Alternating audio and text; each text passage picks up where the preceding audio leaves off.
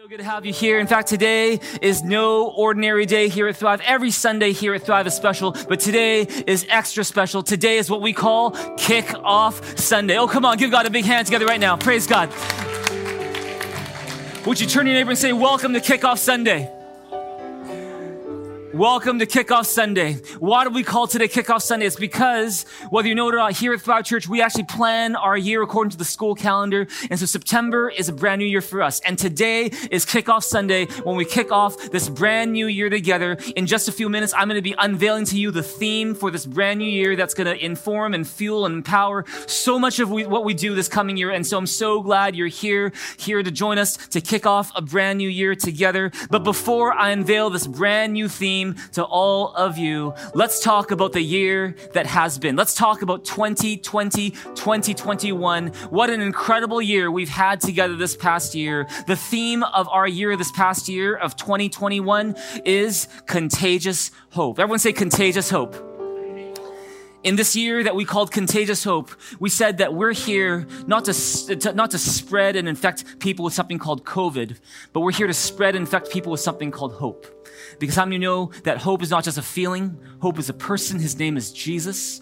And we are meant to spread his hope wherever we go. And that was our goal. That was our theme for this coming year. And so our goal is to spread as much hope as we could in as many ways as we could this past year. And praise God, this past year has been an incredible year as a result. For example, this past year, you guys here at Thrive Church, over the course of 2020, 2021, you guys gave more money to more charitable causes here in Canada and around the world than any other year. You guys gave throughout the year to support 100 orphans in India, to provide orphans who are aged 3 to 17, about 100 of them with a home to stay in, a school to go to, meals to have, a family to be a part of. We did that through Gateway Ministries International, as well as through Zion Faith Ministries. And I think that's worth a good clap. Praise God for that. That's amazing. That's one way we spread hope. Another way is we had our Bibles for Kenya project last Thanksgiving in October of 2020, where we gave, through your generosity, over 900 Bibles to new believers in Kenya.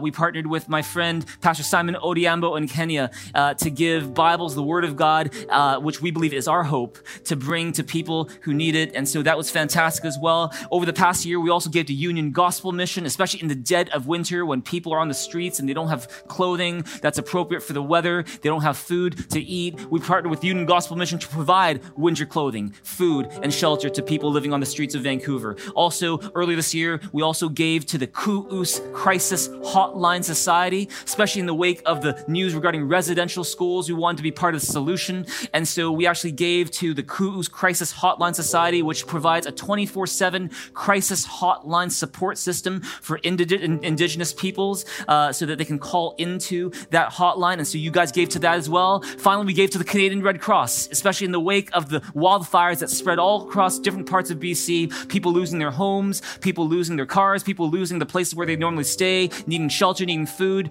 We gave to that as well through your generosity. And in fact, the fact is there was a pandemic going on. People were financially strained this past year. People lost jobs, people lost businesses. And yet nonetheless, in a year as unique and unprecedented as the year that was this last year, you guys gave more than ever before. You were generous more than ever before. We are so proud of you, Thrive Church, and we believe God has used your generosity to spread contagious hope. And would you give God a big hand? Give yourselves a big hand as well. Praise God. Oh, come on. There's more than that. Give God all of your praise in this place right now. Amen. Turn to your neighbor and say, thanks for spreading hope. Thanks for spreading hope. That wasn't the only way that we spread hope, though. Giving is also a huge part of it, but there's other parts to it as well. Over the past ministry year, the past year of 2020, 2021, we held 110 services. 110 services, both online, as well as 14 services on site, which we just recently resumed, all with the goal of pointing people to the hope that is in Jesus Christ.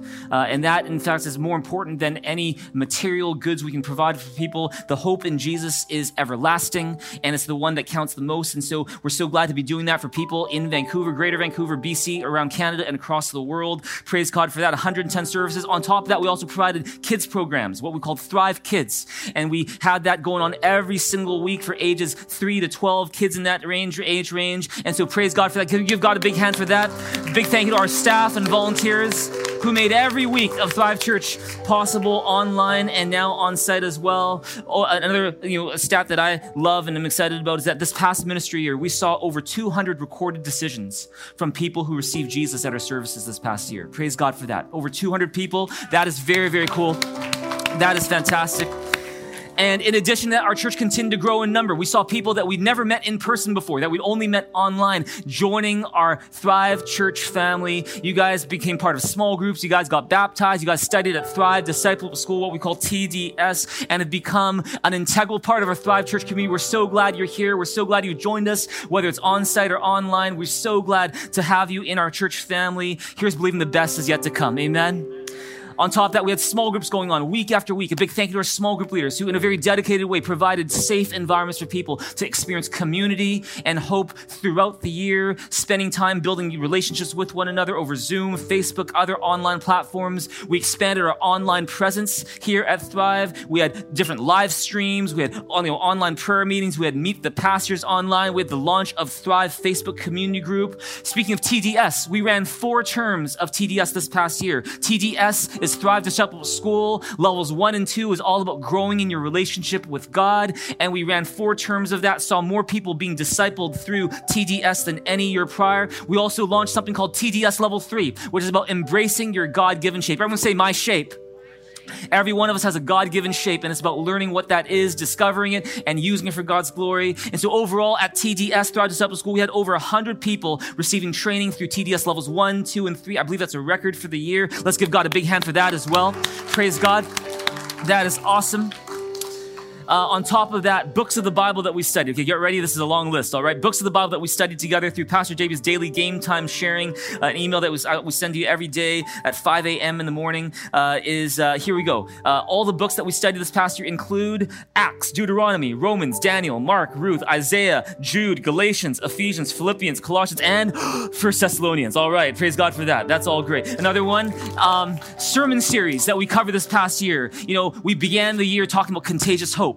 And then in Thanksgiving in November, we talked about Happier University, learning the secrets to a happier you. We also talked about being financially fit. We had a financially fit series about money management, how to get fit financially. Talked about a series called Heart at Rest, how to find rest for your heart in a restless world. Then we went to a book called Isaiah, a big, big book. You guys remember that one? And that one, we did a series called Waiting for Sunrise, how to find hope through the book of Isaiah. Then we finally capped off the year by looking at a series we just finished last week called Rise Up and Wise Up. We talked about the book of Proverbs, and that was a lot of fun and really great content there as well. Finally, on July 18, 2021, it was a history-making day for us here at Thrive, because after 70 weeks of meeting exclusively online and only online, we finally got back together again on-site for on-site services again. And here we are as a church, both meeting on-site and online. Let's give God a big hand for all of that right now. Praise God. Has it been an incredible year? It's been an incredible year. As challenging as this year has been, as unique as this year has been, it has been an incredibly fruitful year for us here at Thrive. We've grown on so many different levels this past year as you decided to spread contagious hope. A big hand to God and a big thank you to each and every one of you for being part of that whole year. Praise God. Let's give God a big hand one more time for an amazing year of contagious hope. Everyone say contagious hope. Praise God. And we will always have contagious hope for as long as you live, for all your years on earth. We will always have a hope that's contagious that we'll continue to want to spread and infect other people with. But this year is a new year. Today, we are kicking off a brand new year together, and I'm here and super excited to share with you the theme for this brand new year of 2021, 2022. Church, are you guys ready? I said, church, are you guys ready? Here we go. The theme for this brand new year of 2021, 2022 is New Heart, New Horizons. New Heart, New Horizons. Oh, come on, give God all of your praise in this place right now. That's right. Everyone say New Heart, New Horizons. Let me put it to you this way. This past year has been like unlike any year we've ever experienced, where, because of COVID-19, nations, people all over the world have been clamping down and building these protective shells around ourselves to protect ourselves and other people from something called COVID. Borders were closed, people would quarantine, travel restrictions were in place all over the world. We had wearing masks here, washing hands more than ever before. We limited in-person contact for all of our activities, all in the name of keeping people safe. And in a way, you could even say that this past year, the world got a little bit smaller because of it. But COVID-19 is still a thing that's happening right now, and we still need to be careful about keeping each other safe. But at the same time, I really believe this, is that this coming year, God has new horizons for you to experience. That God made you to break out of your shell. And that doesn't mean we stop wearing masks or we stop following safety protocols, but what that does mean is that this coming year, that I believe God wants us to have a new mentality, a new attitude. And that attitude is saying, I'm not going to live my life in fear. I'm not going to be controlled by fear. I'm not going to be a slave to worry. I'm going to have instead a courageous heart, a heart that is willing to meet new challenges, a heart that's willing to take strategic risks, a heart that's willing to do things that maybe I've never done before, all in the name of giving God glory. And I'm going to tell you this way, is that for those of you online, those of you on site, is that every single person here, I believe, both as a church family together and for you personally and individually, God has new horizons for you to experience this coming year. And that could be in the area of your family, in the area of your ministry, in the area of your career, in the area of your attitude and the way you look at life, the way you look at yourself and the way you look at other people. I believe that God doesn't want you to stay the same. He didn't make you to stay in one comfortable bubble all the time, stuck in the same rut, settled for some really comfortable life where you're not really moving forward. No, I believe that God made you to break out of a shell called fear and to experience a new heart and new horizons with Him. If you believe that, give God a big hand, a big shout in this place together right now. Amen.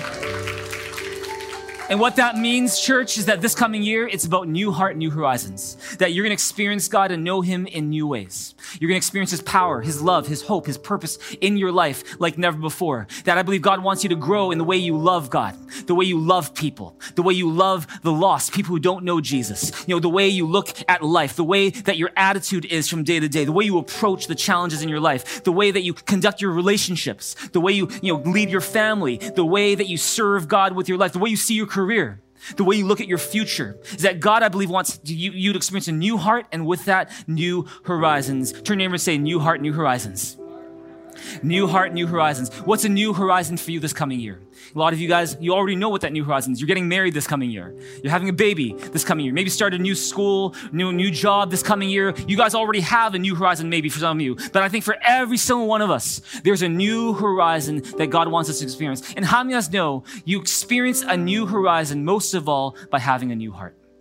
By having a heart that's renewed. In fact, if you're going into a new horizon, but your heart is not renewed, you're not going to make the most of that new horizon. That's why it's called new heart, new horizons. Maybe even right now, you're someone who's completely new to church. If you're here and you're the first time ever in church, you're new, you're coming from a different background, different faith background, we're so glad you're here. We hope you make yourself right at home, find that Thrive Church is a safe place for you. If that's you, I believe that maybe, just maybe, this coming year, the new horizon that God has for you is that you would know God on a deeper level. That you would know and experience His love, His hope, His purpose for your life in ways you never have before. Maybe you're here and you've been, here and you recently at Thrive or somewhere else, you recently received Jesus into your life. You recently asked Jesus to forgive your sins. Ask Him into your life. I believe that new horizon for you, that next step is to get baptized. Everyone say baptism. Baptism is not a graduation. Baptism is a beginning. It's a simple next step that we take to say, God, thank you for sending Jesus Christ to die on the cross for my sins. I know I'm a sinner who needs a Savior. I thank Jesus for being that Savior. That's all you're saying. And see, baptism could be that very next step that you're going to be taking this coming year. It's a new horizon. Everyone say a new horizon. Maybe for you, that new horizon has to do with your attitude. Maybe it's something where lately you've just been really stuck in a very unhealthy way of thinking about you, about your life, about your future. And I believe this new year, God wants to challenge your thinking. Wants to help you see maybe what you didn't see before. Challenge the way you think. Maybe you're in the middle of a long battle right now. Maybe you're battling a health issue.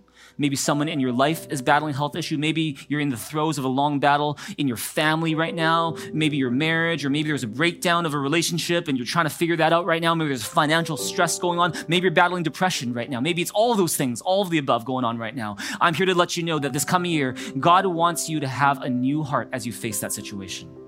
that God wants you to have a new heart as you approach that battle, that you're not going to fight that battle the same way this coming year. You're going to fight it in a different way with a new attitude, with a renewed heart, because this coming year is about new heart, new horizons. Maybe it's about starting to serve God in ways you never have before. In fact, I'm going to make a prediction right now that even on this stage and all across this site, all across even online, they're going to see people starting to do things and serve God in ways that they've never served God before. And it's about new heart, new horizons. Amen? It's all those ways that is new heart, new horizons. Maybe for you, it's about finally pursuing that dream that God has placed on your heart, and you've always been timid about it. You've always been hesitant about it. But maybe this coming year is the year when you finally take a step of faith. You take a practical next step to making that dream a reality. Maybe you've always been really self-reliant, always relying on yourself, your own understanding, kind of, I figure things out, I do it my way. And you're learning today, you're learning this week, you're learning this year to trust God more. That's the new horizon. See, there's so many different ways that you can experience a new heart and new horizons. We can't wait to experience it and go with it with you here at Thrive Church. Praise God, the best is yet to come. It's the year of new heart, new horizons. Give God a big hand, a big shout. Let's play together right now. Amen. What it's all about? It's about breaking through a shell called fear and reaching new heights with God. How do you do that? How do we reach new horizons? It begins from the inside out. It's not from the outside in, it's from the inside out. And here's the thing, over and over, the Bible speaks about the relationship between your heart and your horizon. Is that if you want to experience a new horizon, so often it first requires a new heart. Let me give you one example, just one example today. Ezekiel chapter 36. Ezekiel 36, verse 26 to 28. I know this is not Netflix, this is live. We're live, people, here on site, here online. Would you help me read this in a big, loud voice? Ezekiel 36, verse 26. What does it say? It says, I will give you a new heart and put a new spirit in you. I will remove from you your heart of stone and give you a heart of flesh. I will put my spirit in you and move you to follow my decrees and be careful to keep my laws. You will live in the land I gave your forefathers. You will be my people and I will be your God. Let me just really quickly, this is not the sermon yet. All right, this is not the sermon yet. Get ready. But this is the thing, is here Ezekiel, he's a prophet. And many, many years ago, centuries ago, the people of Israel, they are in exile in a place called Babylon. God had already promised that, you know what, you guys have this place, this nation called Israel, this land called Israel. It's your promised land. But if you can't keep my commandments, if you don't do what I say, if you don't listen to me, then one day you're not going to stay in this land. You're going to be ousted out of this land. And that's exactly what happens. And so the Israelites are now in Babylon. They're exiles there. They don't really know what to do. And the prophet Ezekiel comes to them with a message from God saying, I'm going to give you a new heart. He says, I will give you a new heart and put a new spirit in you. I will remove from you your heart of stone and give you a heart of flesh. What is that? That is new heart. Everyone say new heart. And with that new heart comes a new horizon. Look at verse 28. It says, you will live in the land I gave your forefathers. You will be my people and I will be your God. That's a new horizon. Because they have a new heart, they're going to be able to experience a new horizon. New heart, new horizon, they go hand in hand. What's the lesson here? If you want to experience a new horizon this coming year in your life, something first has to happen in your heart. Something new has to happen in your heart. If anything is going to change on your horizon, it's not going to happen until something happens in your heart. New heart, new horizon. It begins with recognizing and investing in the things that God is doing in your heart, cooperating with God. And that's the theme of our brand new year, new heart, new horizon. Are you guys excited for this brand new year? We are so excited for this brand new year. We can't wait for all that God has in store. We often say the best is yet to come, but this coming year, it's about not just that, it's about new heart, new horizons. Praise God. We're so excited.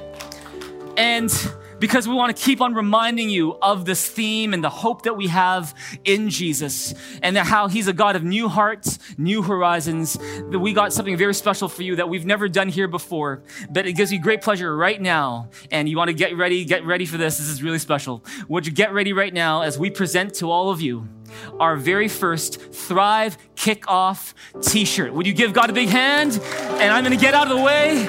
Here we go. Come on. Sure, let's give all of our models a big hand right now. Thank you so much, guys. Thank you so much. All right, that's great. Thank you, guys. I'm going to ask Paul to stay with me here because I just want to show something to you.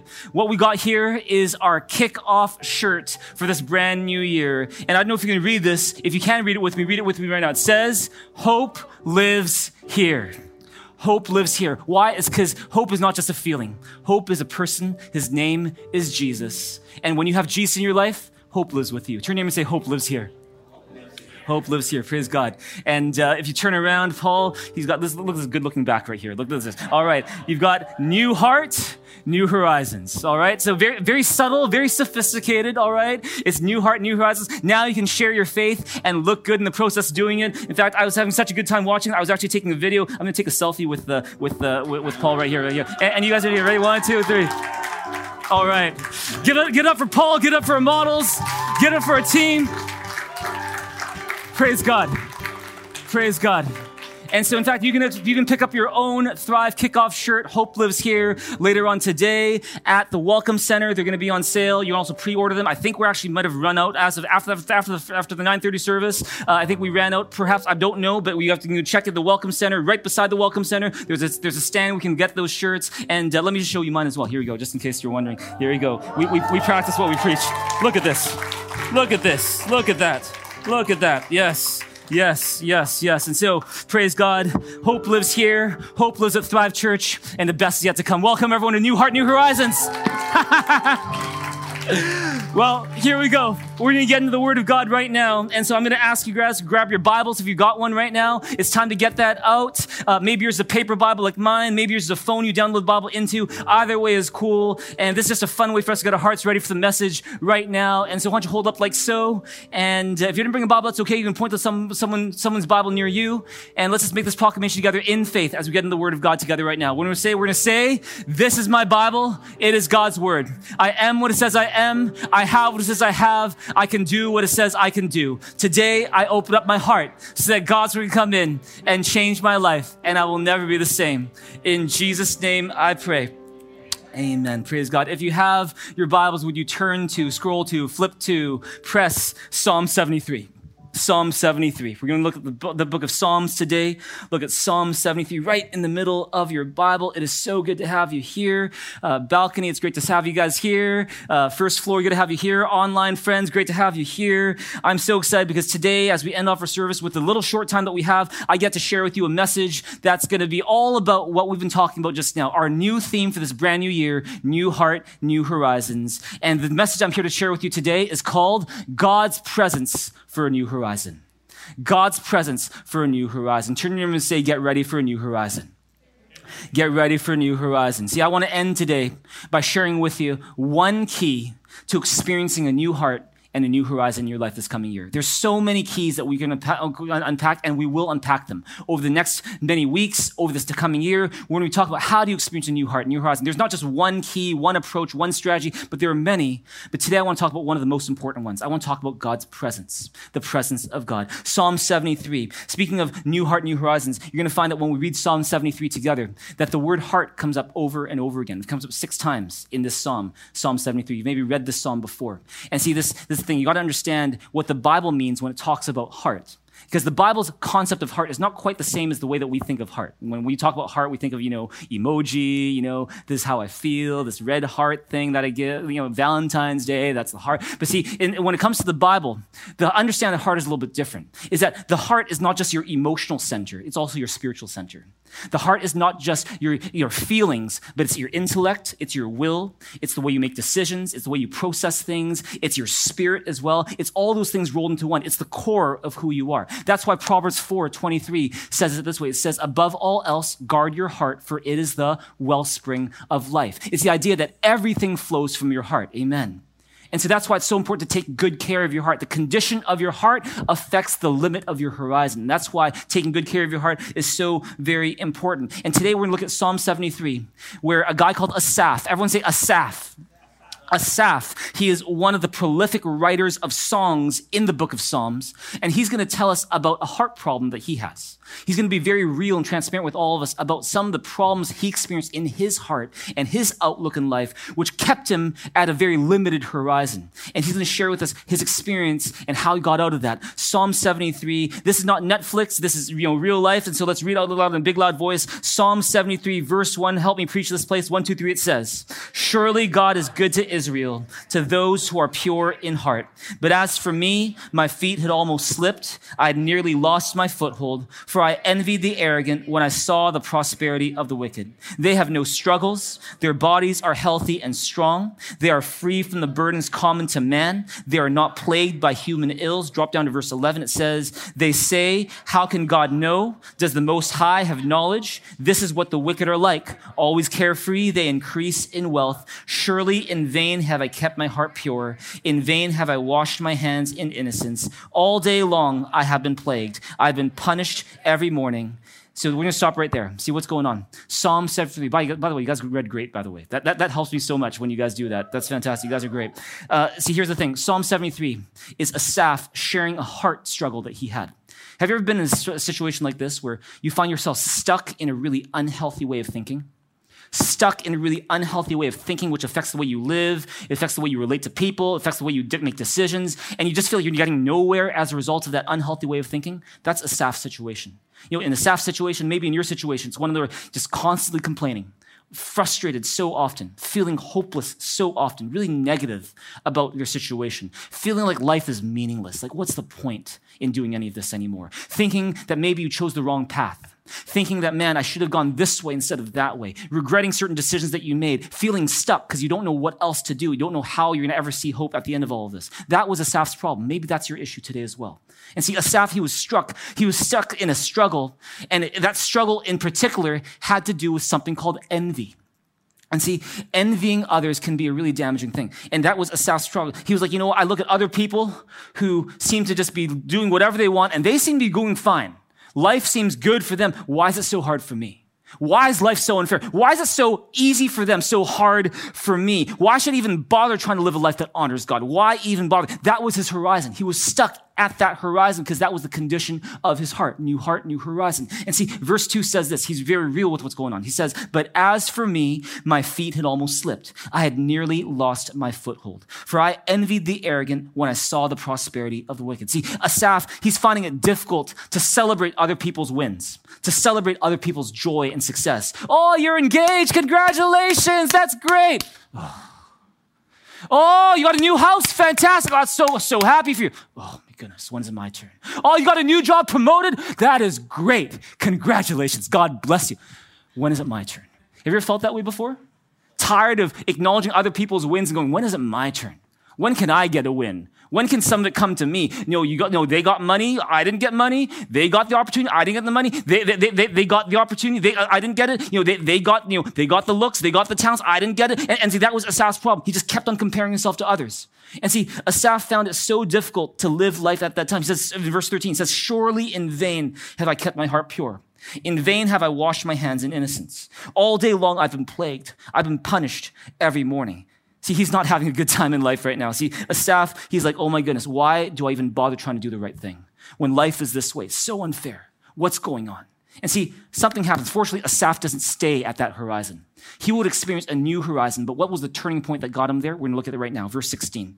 Read it with me. What does he say? He says, when I tried to understand all this, it was oppressive to me. Stop right there. It was oppressive to me. What does that mean? In other words, when I tried to understand all this, when I tried to live life this way, when I tried to think this way about life, when I had this kind of mentality where I'm just keep on comparing myself to others, thinking life is so unfair, it was oppressive to me. In other words, it didn't help me, it hurt me. That kind of thinking was not my friend, it was my bully. It was an unhealthy way of thinking that caused him to be stuck, getting nowhere. And he started to realize that, this is not helping me. And then he says this in verse 17, till I entered the sanctuary of God, then I understood. Then I understood the final destiny. Could you underline these words? You've got your Bible in front of you. I encourage you to have a pen handy, a highlighter, maybe on your phone, highlight this. Verse 17, till I entered the sanctuary of God.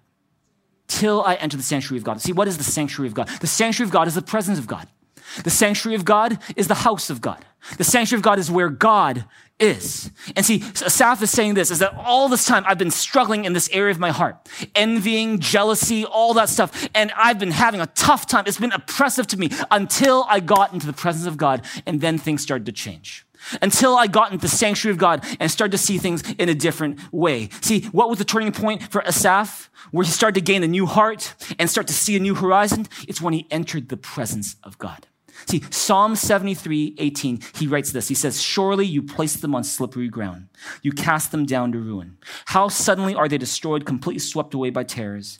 As a dream when one awakes, so when you arise, O Lord, you will despise them as fantasy. See, all of a sudden he gets this epiphany, this revelation, this realization that all of a sudden, man, those people that I would envy and think so highly of and think, oh man, why can't I be more like them? And they think, oh man, why can't my life be like theirs?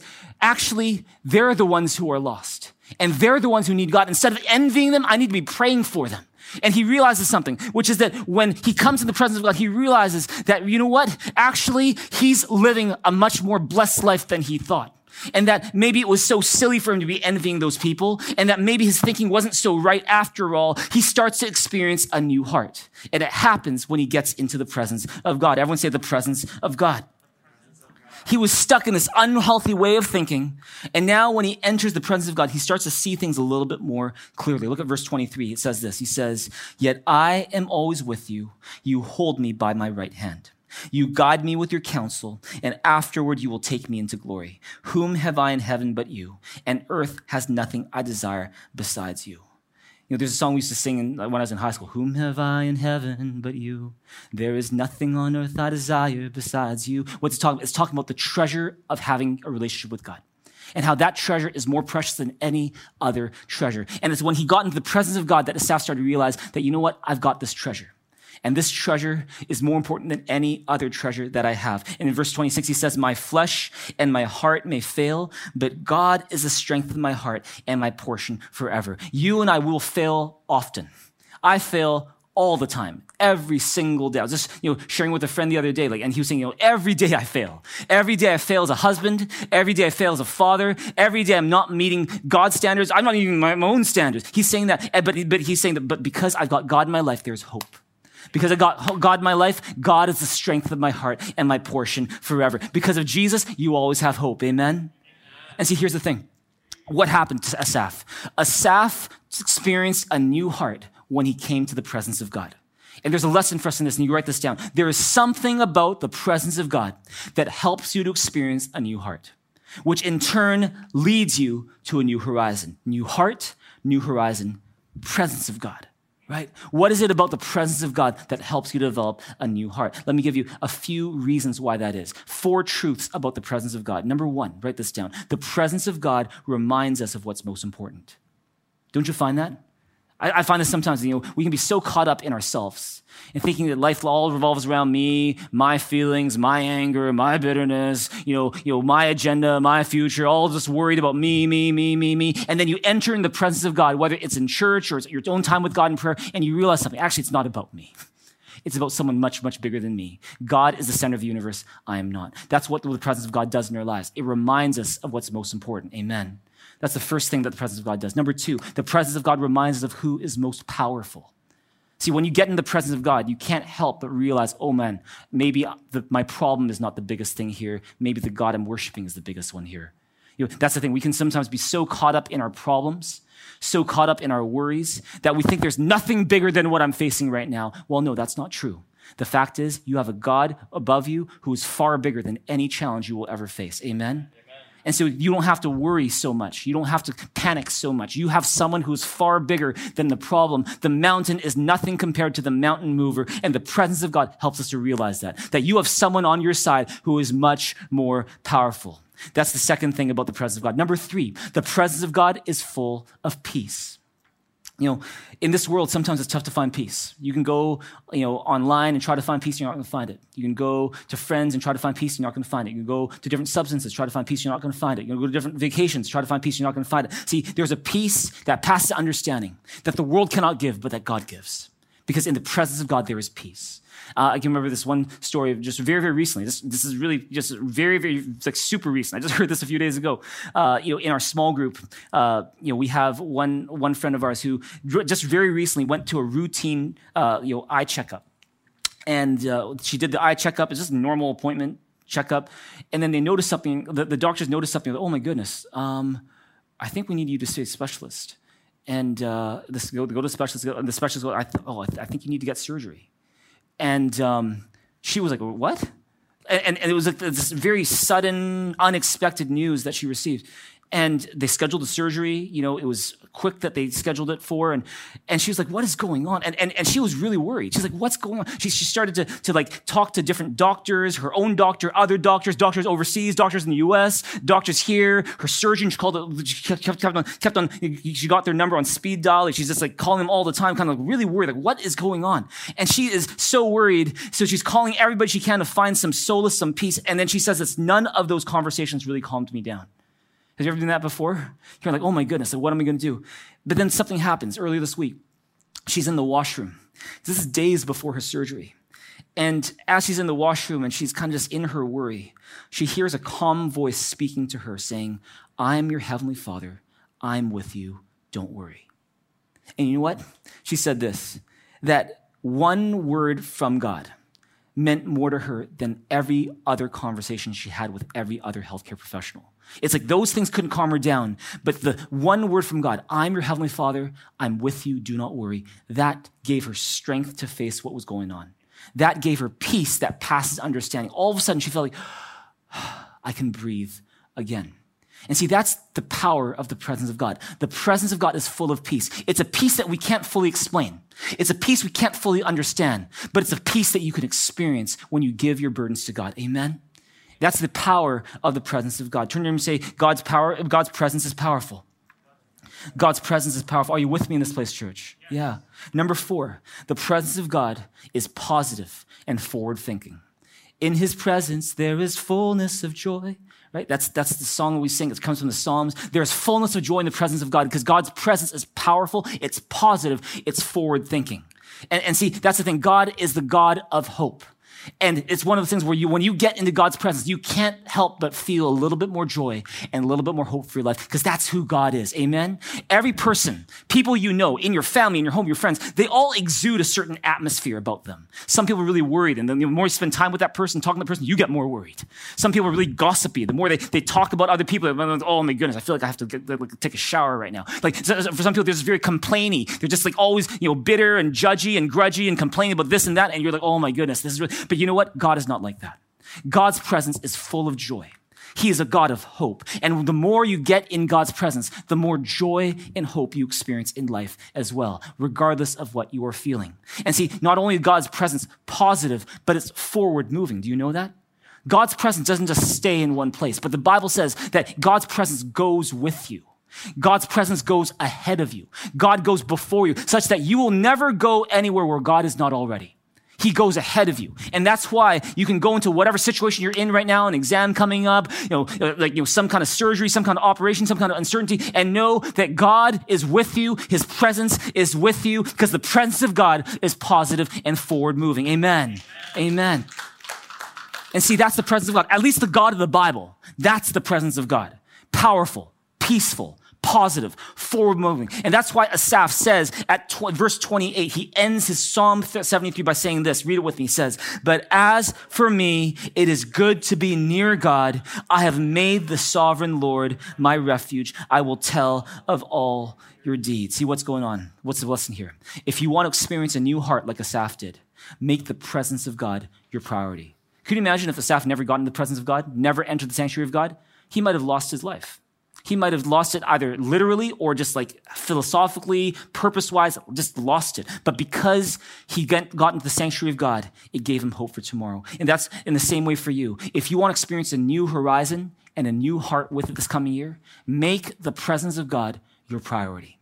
For those of you here who are here at church for the first time, so glad that you're here. Hope you find that Thrive is a safe place and hope you keep on coming. Because every person needs a family, a spiritual family included. I encourage you to keep on coming and spending time in the sanctuary of God, the house of God, the presence of God. Right? For those of you here who maybe you're used to coming to church on Sundays, but you're not part of a small group yet, I highly encourage you to get part of a small group. What's a small group? A small group is, 3, 4, 5, 6, 7, 8, 9, 10, 11, 12 plus people that meet together and they will, we share our highs and our lows. We talk about what we learned in the sermon. We're encouraging, we're supportive. We listen. We pray for one another. We laugh together. We eat together. We hang out together. We do life together because you weren't made to do life alone as a follower of Jesus. You were made to do it with others. And so I highly encourage you to make that part of your daily and weekly routine about spending time with God, spending time in his presence. Amen. And I could tell you so many stories of people in our church whose lives have been changed because of the presence of God. How because of the presence of God, they gain a new understanding, a new heart, a new perspective, a new outlook, a new attitude, a new approach in life. But see, let me just share one with you today. Well, I've got so many I could share about from my own life, like how the presence of God gave me the courage to finally propose to my girlfriend called Charlene, right? All right. Praise God for the presence of God, man. Another one, presence of God finally gave us the courage to take some big steps that we'd never taken before, whether it's finally taking a step toward becoming a pastor, a dream I'd had in my heart for a while, but never took a step forward. It was the presence of God that helped with that. Or it's, moving to another country, spending years there, or, even planting Thrive Church. It was one of those things where you need the presence of God to help you experience a new heart, to give you a new horizon. And see, let me just share one with you that some of you guys have heard, but some of you guys haven't, because there's so many people who've come through Thrive Church now and are part of our church family that weren't here a year ago. And I think the last time I shared this was in, I think it was maybe August 2020. The last time before that was November 11, 2018. I keep track of these things, all right? So here, let me share it with you all, and I'll share it especially with those of you who've never heard it before. Last week, my son, Bradley, and I, we were going to a concert in Chinatown. It was the Light Up Chinatown Festival, and someone very dear to us was doing a concert in Chinatown. And so we decided to go see them, give them our moral support, all that stuff. And we're walking on the sidewalk. And I'm like, man, this sidewalk looks really familiar. I feel like I've been here before, because we don't go to Chinatown often. And I'm on the sidewalk with my son, Bradley. And then I look across the street, and I'm like, oh my goodness. See, many, many years ago, when I was a kid, when I was my son's age, my dad would take me to Chinatown to get a haircut. I'm not sure if you thought that, Chinatown had the best barbers or the cheapest barbers or both. You're allowed to laugh at that. Praise God. I'm Chinese myself. And the thing is that, it's one of those things where, he would take me there. And I can remember every single time I go into the barber shop, the bell would ring, those bells, really old fashioned, it's got the red, blue, the red, blue, white, swivel thing. And you go in, ding, ding, ding. And I go in, and every time, without fail, there'd be one of the barbers there. And he always have one eye closed. I'm not sure why, but he had one eye, and he would, which is weird for a barber, but he would turn around, he'd look at me and go in Mandarin, he'd go, Xiao Pang! Ha ha ha, Xiao Pang, Xiao Pang, Xiao Pang. And if you're wondering, what does Xiao Pang mean? I don't speak Mandarin. Don't be afraid. I don't speak Mandarin either. I didn't, at least at that time. And it was like Xiao Pang. If you wonder what Xiao Pang means small fat boy. All right. Xiao Pang, Xiao Pang, Xiao Pang, Xiao Pang. And that's how he would talk to me. And of course, not meaning anything mean by that. It's just that's just how Chinese people do it sometimes. And so, he was like, Xiao Pang, Xiao Pang. And I'm walking down, I get my bowl cut, he puts the bowl there, or equivalent to that. And I'm walking down the sidewalk with my dad, the same sidewalk. And I'm like, Dad, he keeps calling me Xiao Pang. What does Xiao Pang mean?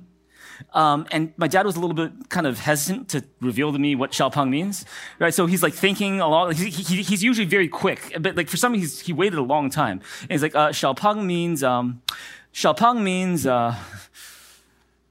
you're very handsome. All right, it means you're very handsome. All right. Oh yeah, and I so next time I go to the barber shop, and the barber guy, the one-eyed barber, he turns around and goes, hey, Xiao Pang! I'm like, oh, thank you very much. Thank you. You too. You also are Xiao Pang, right? That's what I'd say. And it's because I had no clue, and the fact is I didn't care. Because at that time, I'm 10, 11 years old, and I didn't care how I looked. I just I cared about hanging out with my sister, playing with my friends, playing video games, eating. I love to eat. But it was one of those things where as I got into adolescence, as I became a teenager, as I went into, high school, 15, 16 years old, I started to care more and more about how I looked. To the point where sometimes I look at myself in the mirror and I'll be like, I really don't like what I see. And so I decided, I need to do something about that. And so I decided I'm going to exercise a lot more. I'm going to eat healthy from now on. And so every day after school, what I would do is after school, I'd come home, and the first thing I would do is I'd run out of the house, and I'd run for about 1 to 2 hours outside. And, when I got tired of one neighborhood, I'd go to another neighborhood. I actually saw a lot of Vancouver during my adolescent years. Saw a ton of them. And I also ate really healthy. Never ate any chips or fries. It's always watermelon, vegetables, thinking that those things are what I need. And if you were to take all of my high school pics, all my high school album photos, and you go back to back to back to back, and you kind of do a flip book, you would see this guy getting skinnier and skinnier and skinnier and skinnier, kind of shrinking. And if you asked me back then, I'd be like, I kind of like the way I look. I'd look at myself in the mirror and go, not bad, And funny because externally it was one of those things where I was feeling better and better about myself and the way I looked. But internally, in my heart, something was kind of messed up going on, which is that whenever I'd go through a day when I didn't eat healthy, whenever I go through a day when I didn't run and exercise, there will be this overwhelming sense of guilt, shame, anxiety, panic, inferiority that would just overwhelm me. Sometimes like 2, 3 a.m. in the morning, I'd want to get up and start running right there and then because I just couldn't stand it. I just couldn't. It was just I felt so uncomfortable in that. And for years, I was stuck in that place. No one knew about it except for one friend. And that friend, he one day comes up to me and goes, dude, like, do you want to do something about this? Because this is not healthy. Like, and I knew it too. It's like my happiness was all of a sudden built around stuff like, how thin does my face feel today? Or how much fat can I pinch off of my side today? Or did I run today? Or did I eat healthy today? Like, how much did I weigh on the scale? It's like all of a sudden, I could go up and down, like elated to depressed, all within a 24-hour period, just based on these petty little things. And it bothered me, but I didn't know what else to do. My friend was like, do you want to do something about this? Like, this isn't healthy, man. And so I was like, what do you want me to do? And, he was a Christian. I was a Christian at the time as well. And he's like, why don't you fast and pray about this? And he said, let me just stop right there and just quick time out here. Because you might be like, well, like, Ben, you were a Christian by then? Well, let me put it to you this way. The most amazing thing you could ever do with God is to ask Jesus Christ into your life to forgive you your sins. Most amazing thing you could do. The Bible says when you do that, you're forgiven of your sins, not because of your resume or your goodness, but because God is good. He loves you with an unconditional love. And the Bible says that is called salvation. Your sins are forgiven. You're forgiven. You're a child of God. You have a relationship with God. That salvation is a gift that God gives you. It's not one that you earn, and it's instant. It's instantaneous. It happens once, and you're good to go. But that's salvation. There's other thing called sanctification. And what is sanctification? Sanctification is everything after salvation. It's how you grow more like Jesus in your character, your attitude, your values, your habits, the way you speak, the way you relate to others, the way you live your life. That is called sanctification. How many of us know sanctification doesn't happen instantly? It's not a one-shot deal. And it also isn't free. You actually have to work at it too. In fact, it's you working with God to be sanctified. You cooperating with God. Not you by yourself, but you together with God. Not just God by himself, but you together with God. You guys working together to grow more and more like Jesus. And every single one of us, we have areas where we need to be sanctified. Maybe in the way we use our words, or the way we think, or the way we have some of our habits the way that they are. I had this one area, among other areas, where I really needed sanctification. And it's, sanctification is a lifelong process. It's not one time. And so my friend is like, do you want to fast and pray about this? When I heard fast, I was like, yeah, I'll fast. I can lose more weight that way. And he said, no. I said, fast and pray. Could you fast and pray? I was like, okay. And I've never really fasted and prayed before. So I decided it was the summer after grade 12. And I am working at this office, doing this desk job. And I decided that for 1 week, I'm going to fast and pray. And what's going to happen is that at lunch hour of every day, Monday to Friday, I'm going to not eat, but instead I'm going to go to the lunchroom. I'm going to open my Bible. I'm going to try to read it. I'm going to try to pray. And I didn't really know what was going to happen. I thought maybe something would happen. I'm not really sure. I remember Monday came, first day of the fast. I go to the lunchroom. I open my Bible. I read. I pray. But nothing really dramatic happens. Nothing. Second day, I go to the lunchroom, open my Bible, read, pray. Nothing really happens. Third day, same thing. Fourth day, same thing. Fifth day, last day of the fast. I'm in the lunchroom, I'm opening my Bible, I'm reading, I'm praying. Nothing happens. And okay, well, I guess that really helped. I guess maybe not, but I went to my desk, and for the rest of the afternoon, I'm just working away at these documents. And I'm not really sure why this happened. But as I'm working away at these documents, there's this sense in me, like a voice inside me saying, JB, go into the washroom and look at yourself in the mirror. JB, go into the washroom and look at yourself in the mirror.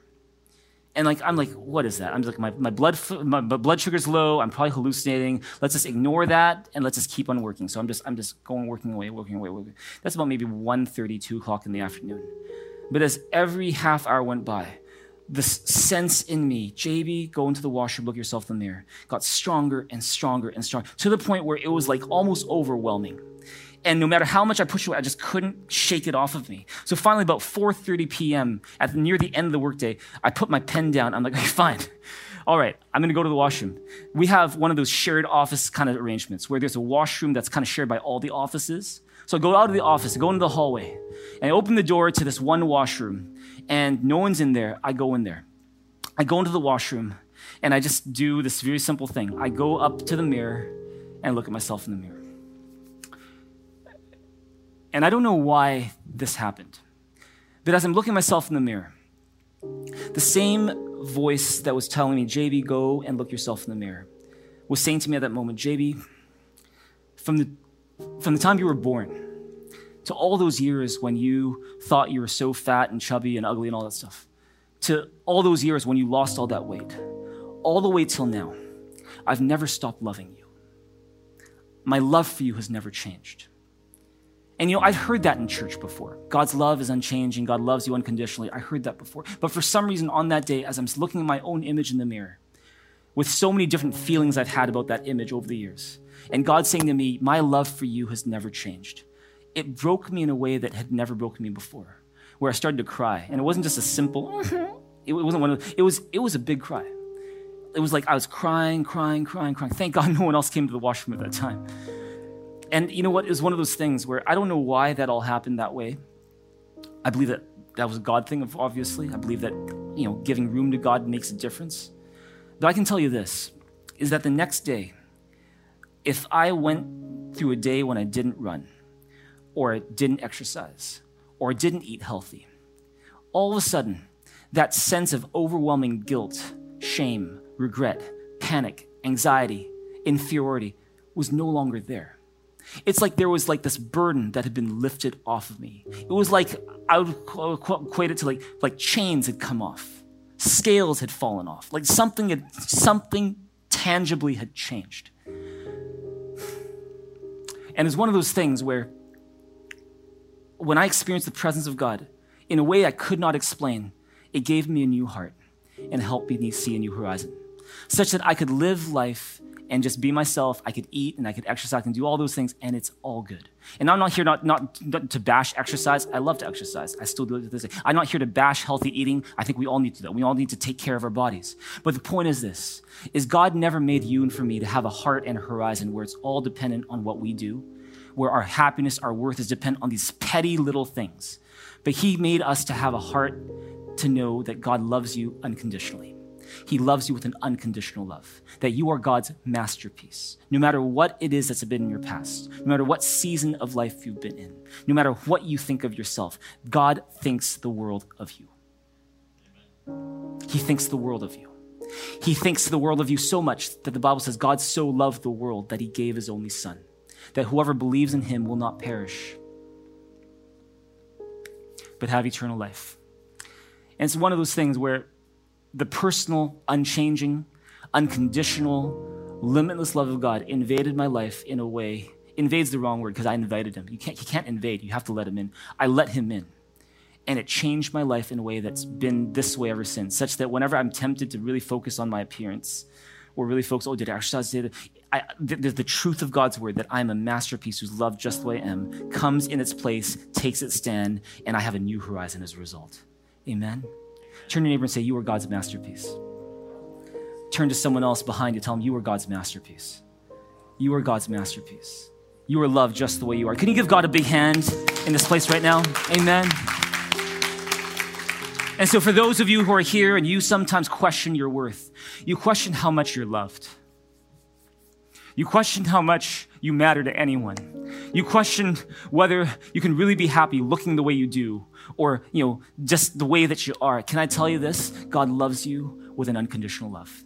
And all throughout your life, through every season of your life, God has never stopped loving you. You are his masterpiece. He loves you just the way you are. And he made you for a new heart and new horizon. And I'm here to let you know all this because the presence of God can lead you to a new heart, which in turn brings about that new horizon. Final question for you today. How much do you prioritize the presence of God in your life? How much do you prioritize God's presence in your life? Do you spend time with him? I want to encourage you this coming year, make the presence of God your priority. That means that a regular dose of the presence of God enters your life and helps make you a new person on the inside. makes your heart new again. That means making church your priority. Come here. We'd love to see you here. Spending time in God's presence together, it changes our heart. Spending time with God every day, reading the Bible, learning to pray, praying with others, small group. If you're not really sure how to do these things, we're here to help you. That's why we have something called Thrive Discipleship School. Next one is starting October. You can sign up for that even now. Go to mythrive.info to do that, to help you grow in your relationship with God so you know how to spend time in God's presence and experience his presence in your life. Because here's the thing, the only reason why we can even have the presence of God is because of Jesus. It's only because Jesus died on the cross to pay for our sins. God is holy, we are not. God is perfect, we are not. The Bible says that because of our sin, we can't have anything to do with God. Not now, not forever. We are separated from God forever because of our sin, our rebellion against God. But because God loves us, not based on what you do, but because based on who he is. The Bible says God is love. God sent Jesus Christ to die on the cross for our sins, to pay the penalty for our sins so that we could be forgiven, so that we could be brought back to God. And not only did Jesus die on the cross for our sins, but he rose again from the grave to show that you can trust every word that Jesus says. And when you do, life changes. When you do, you experience his presence. When you do, a new heart is possible. Is that you now have the hope of eternity in your heart.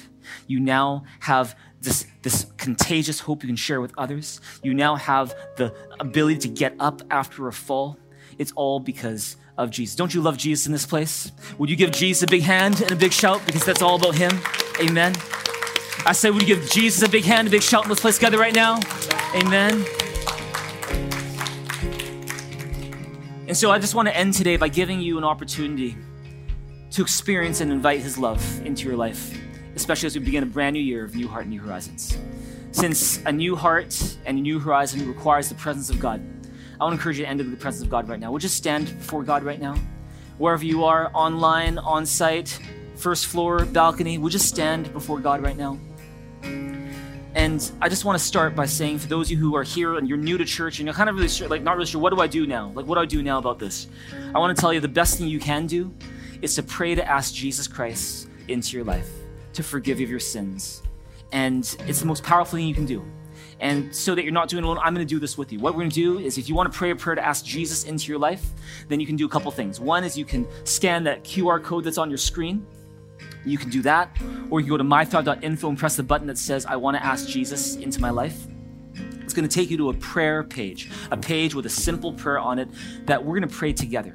Just as a simple way for us to invite Jesus Christ to forgive our sins. If you prayed this prayer before, I encourage you to pray it with those who've never prayed it before, so they know that they're not alone on this one, because they aren't. And so for those of you who need to do that, I encourage you to do that right now. Scan that code, click that link in your chat room, go to mythrive.info, press the button, I want to ask Jesus into my life. And we're just going to pray this prayer together right now. Just do it with an open heart, a humble heart. It's not about what your neighbor's doing, it's between you and God. Why don't you pray this prayer with me right now? Say, Dear Jesus, thank you that because you love me, you died on the cross to pay for my sins. You rose again to give me life. Today, I open up my heart and I ask you, please forgive me of all my sins and fill me with your Holy Spirit. I place my trust not in me, not in what I do, but in you and what you've done for me. In Jesus' name I pray. Amen. You know, the Bible says if you pray that prayer and you meant that prayer, that you are forgiven of your sins, that you are a child of God, that by his Holy Spirit, the presence of God is now in your life, that God by his Holy Spirit lives on the inside of you. That doesn't mean you're God. You're not God, but you have the presence of God in your life, such that you have a relationship with God that no one and nothing can take away from you. And so big congratulations to those who prayed that prayer just now. Could you give them a big hand right now? Both on site, online. Praise God. Oh, could you do it like you mean it? Would you give God some praise in this place right now? Amen. And in fact, we got some special gifts to give to those who prayed that prayer just now.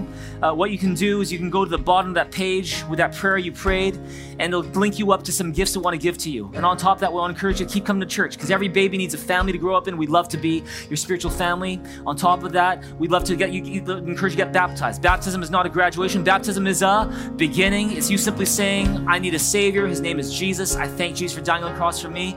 Go to mythrive.info for more information on baptism. We'd love to help you with that. Finally, I want to pray for those of you who realize that this message wasn't for you today. that for you this coming year, it's time to prioritize the presence of God in your life. And in different ways, at different spaces, in different ways, different horizons, you need to prioritize the presence of God in your life. If that's you, I encourage you to respond to God right now. As the music plays, why don't you just lift up your hand to God right now? Let the height of your hands reflect how much you need God in your life.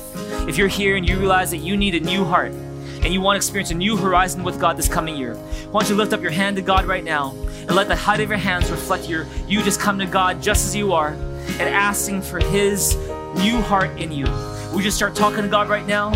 Ask for His presence in your life. Help you to prioritize His presence. Just start talking to God right now. Thank you, Jesus. Just respond to God right now. We start talking to God right now. He loves you. He's listening. He's here with you. Thank you, Jesus. Thank you, God. Thank you, Father. Praise your name. Praise you, Jesus. Praise you, Father. Thank you, Jesus. Thank you, Father. Thank you, Jesus. Thank you, Father. Thank you, Jesus. Praise your name. Thank you, Father. Why don't you pray this prayer with me right now and say, Father God, you know all the ways that I can sometimes be stuck and unable to move forward. I need your help, and I ask for it today.